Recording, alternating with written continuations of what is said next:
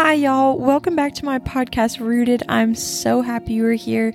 This is the third episode of this first season, and I'm so blessed with the feedback I've gotten. I've just been overwhelmed with the amount of support, and I just could not thank all y'all enough. I know last week was a little heavier, and I have gotten a lot of really good feedback on it, and so I'm not too sorry about it, if not sorry at all.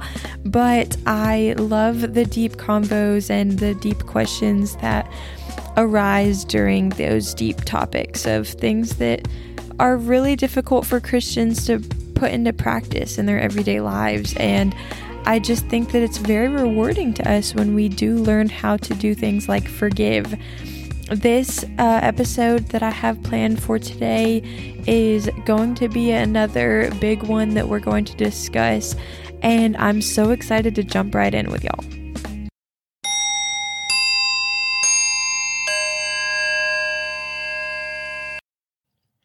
As a little girl, I never really understood how people could pull all-nighters.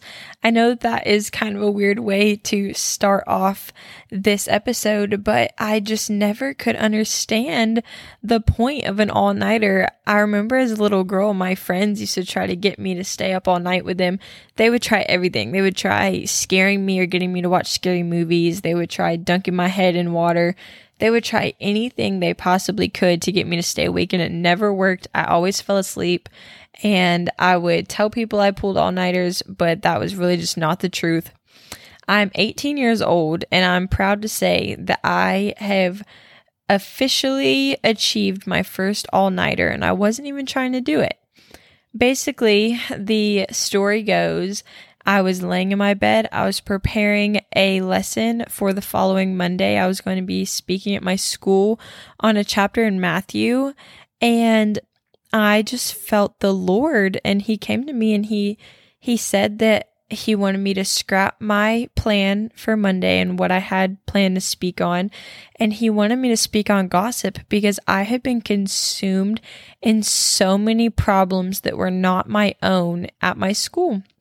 And he gave me this amazing sermon to preach, and I was overflowed with the grace of God and the peace of God whenever I gave the sermon, even though I knew it was going to be hard, and half of the school looked like they were going to pee their pants whenever I gave it. But it was one of those really convicting sermons, and I felt like it was really important, especially with me talking about forgiveness last week, that I kind of dove into what gossiping looks like. Because as I said in the previous episode, unforgiveness and gossip are best friends, along with pride. And pride plays a huge part in both of those things. And I just feel like our world is so overcome in gossiping, and sometimes we don't even realize it. And so I just have a bunch that I would like to speak about regarding gossip. A lot of times when I talk about a specific subject like gossip or unforgiveness, I like to start off with the actual definition of the word, because a lot of times we don't even realize what the word means. So for this instance, gossip, meaning a casual or unconstrained conversation or reports about other people, typically involving details that are not confirmed as being true. I think a lot of times we don't realize that our words have the power to give light, but they also have the power to speak death over someone's life, especially with the weight of being a Christian. Us as Christians, I've said this before, and I'll say it again till the day I die.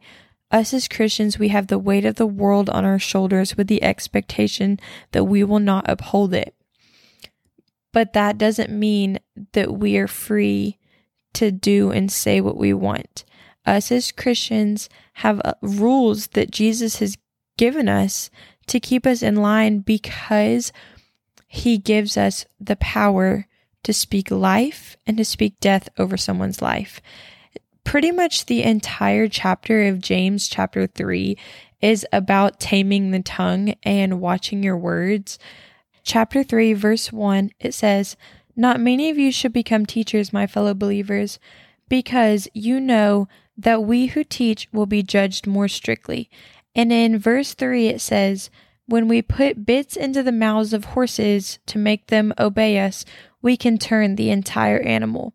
And if you skip a little bit to verse 6, it says, "The tongue is also a fire, a world of evil among the parts of the body. It corrupts the whole body, sets the whole course of one's life on fire, and itself on fire by hell."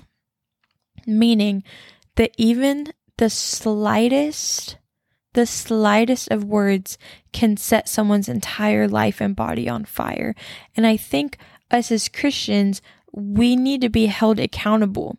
We need to hold each other accountable in what we say. I think a lot of us don't understand that you can curse someone without using any swear words. You can put a curse on someone's life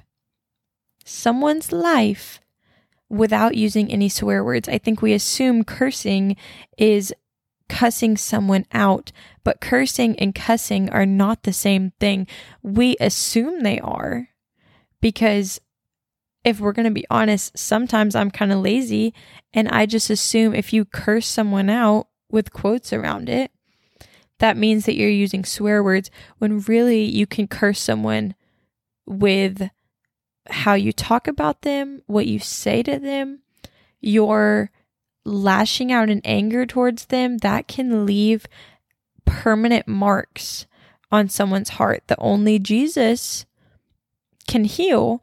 But if you are speaking to a non-believer in a cursing manner or tone, then how is that person going to feel about Jesus if Jesus's own followers can't be kind?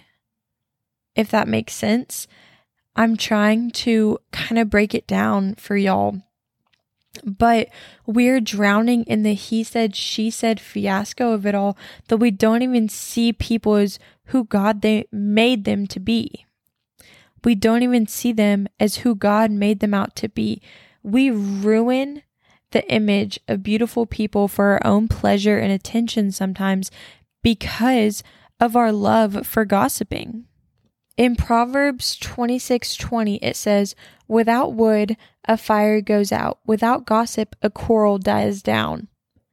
Sometimes people get offended over words that weren't even said because somebody believed a lie. Somebody is making up stuff that didn't happen and telling people, and then they believe them because we want to believe them sometimes. Sometimes we want to believe that these bad things were said about us because maybe we get attention.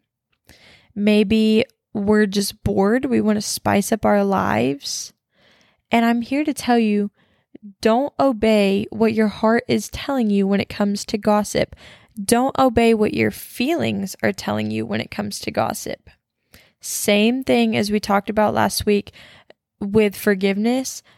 Our feelings and the world will tell you that all of these things are okay. But I'm here to tell you that the Lord says, without fuel, all the gossip boils down. And I think what we don't understand, here we go, Christians, I am about to say something that is very important for you to hear and understand. We can get away with saying almost anything we want by masking it in a blanket of humor. That is so important. I think that we are not accountable in what we say anymore because we can hurt someone's feelings in light of a joke. We can say, oh, that was a joke. And then all of a sudden it's the other person's fault for getting offended, for you cursing them with your words, for you saying negative things about them, whether it's behind their back to their face. We just can get away from any accountability due to the glorification of humor in today's world. Not just humor, the glorification of dark humor in today's world. we need to stop looking to our left and right at our brothers and sisters looking for the problem, because the problem is a vertical issue. The problem is between you and God. That Michael Jackson song, the mirror man or something like that. Oh, my mom's going to kill me if I don't know this, but talking about how you need to look in the mirror, because the person that's going to stop these problems is looking right back at you when you look in the mirror. Gossip can separate the tightest of friendships, can break apart families, spouses, siblings, cousins, coworkers, classmates, pastors, and everything in between. It can weasel its way in between the closest of relationships and break it apart. Again, sometimes over words that were said and sometimes over words that weren't said. I will say this again, even though I said it last week. It's kind of a review over last week. Pride is gossip's best friend. We like to hire ourselves above our peers sometimes, so we think that maybe if we present ourselves as higher or quote unquote more important, then maybe people will believe that we are just that. But the Bible implies that if we humble ourselves instead of being prideful, we will find something way more valuable than other people's opinions on ourselves. I use this verse a lot. John 15:18 says, "If you think the world hates you, know that it hated me first." I hate to break it to you, Christians. We are not on this earth to people please. We are on this earth to please the one and only creator of the universe, Jesus Christ. I am telling y'all right now that we live in a cookie cutter faith sometimes because we don't want to offend people. We live in a cancel culture world. When I was announcing this podcast and kind of telling some people, I had someone ask me, well, how are you going to constantly make content to people please? And I told him, I was like, this content isn't to make everyone happy. This podcast is about answering real life questions, and I will probably be doing my job wrong if everybody agrees with what I'm saying in this. But what I'm telling y'all is that this podcast is going to be based on what the Bible says. And it's not going to be perfect. You know, like sometimes we don't agree on what the Bible says, and I'm going to try my absolute best to align it with the truth. And if I fail, I will be asking for forgiveness and grace. But I do believe that Jesus is at work right now, and so I'm not worried about people pleasing. In James 4:11, it says, "Brothers and sisters, do not slander one another. Anyone who speaks against a brother or sister or judges them speaks against the law and judges it. When you judge the law, you are not keeping it, but sitting in judgment on it." God talks constantly in the Bible about how much he values the law and how much it is there for order, and it is biblical to follow the law. And I think that this verse just says it straight up. Brothers and sisters, do not slander one another. I will sometimes sit, especially with a group of girls. Being a teenage girl and trying to stay away from the gossip is so impossible. And when I realized I'm about to give y'all a tool here, did you know that you can speak out the gossip in people and not shame them? The goal isn't to shame other Christians for gossiping. It is as easy as, hey, that's my friend, and I would really appreciate it if you didn't speak about her that way. Or if someone comes and tries and tells you a negative story about maybe someone that you don't even like, hey, maybe let's not talk about that person in that context or in that tone or in that light. Just as you have the power to curse someone, you have the power to speak life over people when they are not even there. I think a lot of times we can get away with things because you're in a quote unquote safe space and you're venting and you're X, Y, and Z, but we speak out what's really on our hearts, and there would be so much less gossip if people just went to the actual person it was about, asked for forgiveness, and granted it. I also want to talk about what retaliation versus a response is. I have been put in a million scenarios where I have wanted to retaliate and I've chosen to respond. And I've also been in a million situations where I have retaliated instead of responding.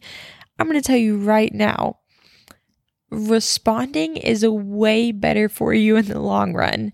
Retaliation might feel really good in the moment, but just as all pleasures of the world are, they will not last, they will not fulfill you, and they are not going to be fruitful in the long run. We are talking about building roots. A main root that is so important for you to grow deep into the ground is the power of responding instead of retaliating. Retaliation is the devil's playground, and he will use it to his full advantage. He will use things like anger, spite, pettiness, all to his advantage.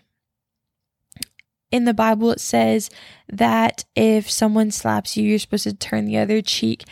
And that can be taken in a physical sense, and it can be taken in a verbal sense. If someone says something bad to you, you are not to retaliate. You are to respond.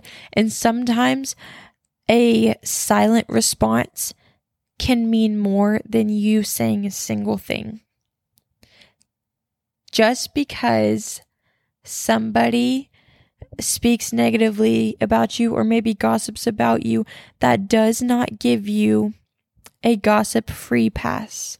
Us as Christians, we're called to be better. We're called to take the hate, and we're called to not only take it, we're called to love through it.